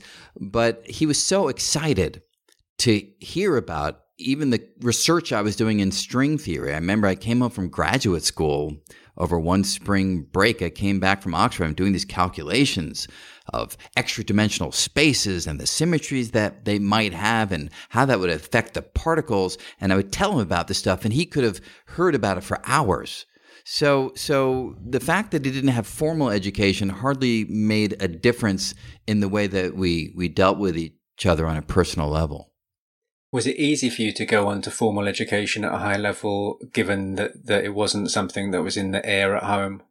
Well, it was in the air. It wasn't within my parents' background. So my mother didn't go to college. My dad dropped out of high school. But they both valued education above everything else. So that culture, the culture of education, was infused in everything, even though neither of my parents had followed that trajectory. And frankly, as I'm sitting here, I realize it never even, like, none of us kids ever said, well, if education's so important, like, why didn't you guys do it? It didn't occur to us. It was just part of the fabric of how we live, that education was vital. And on that trajectory, I was propelled, and I just kept going. You were given an assignment when you were in grade school, I think, to write about somebody interesting, and you chose to write about your dad. And another really poignant memory was that you asked him about why he chose music, because he was a composer. Composer, yes. Can you say a bit about? Yeah, I remember that. It was a third grade assignment, and it was to interview somebody to learn about their job, their work, and write a little report on it. So sure, Dad was the easiest one. It was kind of the easy way out. So I interviewed him, and so I said, "Look, so why do you do what you do? Why do you write music?" And his answer was to keep away the loneliness. And as I described in the book, he quickly transitioned to, that's a kind of dark tone for a third grade report. So he quickly transitioned to a more straightforward response, but it really stuck with me. I didn't fully understand it at the time, but as I got older, I did. Living life on Earth can be a lonely prospect, even if you're with people. In the end, we are imprisoned within our own unique conscious experience, and that's both beautiful and terrifying. And at times it was terrifying for my dad, and music for him provided a kind of connection both to the wider world. It provided a connection to the cosmos, just this kind of creative expression, allowing him to feel that he was going beyond the limitations of his own conscious self. So for me, the memory is an important one. It's a vital one, and it allows me now to have even a more refined relationship with my father, even though he's been dead for 30 years, because I can listen to his music. And I mean, to go back to the Yip Harburg quote, when I listen to my dad's music, I do feel his thoughts in a way that it'd be tough for me to really articulate in any detail, but it gives me an experience of him even at different moments in his life, when the music was written at different moments, and allows me to feel him making his way in the world in a way that he and I never spoke about. I mean, he died when I was 22, 23, and we didn't have any big heart-to-heart conversations of that where I deeply went over his life, and it just never happened. But I can kind of do it now in a different way. You've already talked about the sort of time-dependent meaning of life, and that the fact that life, it doesn't go on forever, is what gives it meaning. You describe a thought experiment where I think you were giving a public debate, and somebody in the audience asked you about, they responded to you being quite reductive in what you were saying back then. And could you say a bit about, do you know what I'm referring to? I do. Yeah. I do. Yeah, there was an event where there was an off-Broadway show in New York about planet Earth getting hit by an asteroid and everybody dying. And the show was about how the characters deal with this impending demise. And the producers called me up and said, would you do a talk back with the audience on stage after one of these performances? And you can suggest somebody that you might be in conversation with. So I suggested my brother, who is a Hare Krishna devotee, a deep thinker, but comes at the world from a completely different perspective. So we had this conversation on stage about what the end of life on Earth would mean to inhabitants who realized that the end was near. And I, at that time, was basically saying, look, as far as the wider cosmos is concerned, the end of Earth just won't matter, okay? We're like this little tiny speck floating in space, and if we get hit by an asteroid and life gets wiped out, I'd be sad, but that's it. We'd all be gone. And I was very kind of harsh and rigid, I suspect, in the way I was describing that. It was a long time ago. And it was partly in response to my brother being all in kind of ethereal in his discussion. The more ethereal he became, the more stridently, physicalist I became. And yes, you're right. There's a woman at the end who came up to me, and she said, look, I think you're not seeing the full story. She said, like, what would matter to you more, right? To learn that you're going to die, or to learn, that all of life will die. I mean, all of life would die would really change your perspective in a different way. And as I began to think about it, really, she was right. Because everything I was doing at the time was meant to be part of giving the next generation deeper insights into physics or into mathematics. But if there wasn't a next generation, if it was really all going to end, where would the motivation come from to, say, do physics or to write a book or to have a family? And it really helped to give me a more nuanced perspective on what matters, and to recognize that descendants, the fact that the species will go on, is something that implicitly many of us do hold as part of our worldview and part of how we find value. And then in the book, to recognize that while an asteroid may not be slamming into Earth tomorrow, on larger timescales, there is an asteroid, so to speak, the disintegration of everything, every material structure. So we all do face that impending end. The end of all descendants is in our future, our far future. But however artificial it might sound to imagine, end of life from an asteroid hitting Earth, end of life in the cosmos is not artificial. It's something, as I describe in the book, that is very likely to be real. Your position is that we're lucky to be alive at this time in history. Is that related to the fact that after it's no longer possible for anything to happen, we couldn't have lived then anyway, could we? So there's a kind of anthropocentric luck that we're here now. But I think you say that we're lucky to be around this early in cosmic time. Is that right?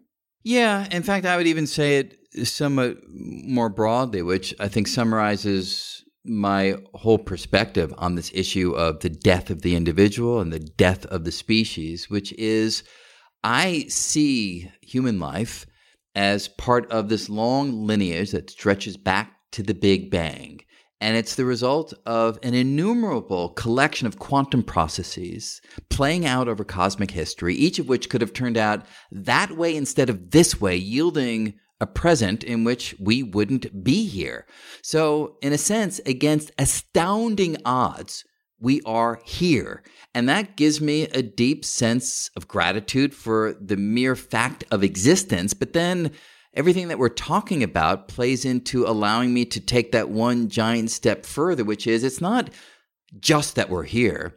It's that we, by virtue of evolutionary processes, are so highly configured, so exquisitely ordered that our collection of particles can do things. We can create beauty. We can ask the kinds of questions that we've been talking about. We can illuminate mystery by examining the world and coming out with explanations and understandings. And the fact that we can do that from whatever, from Shakespeare writing King Lear or Julius Caesar, from Rodin sculpting the Burghers of Calais, from Brahms writing the Fourth Symphony. I mean, the fact that we can do this, mere collections of particles governed by physical law, that just fills me with this sense of reverence, gratitude and reverence and deep thanks. And that to me is enough. That to me is enough to have a sense of value, a sense of meaning, a sense of purpose, even in the face of our fleeting existence. Well, speaking of deep thanks, Brian Greene, thank you very much for speaking today about your 2020 book, Until the End of Time, Mind, Matter, and Our Search for Meaning in an Evolving Universe. I hope you enjoy the rest of your evening. Thank you. I enjoyed this. Okay. Thank you. Bye-bye. Thank you. Bye.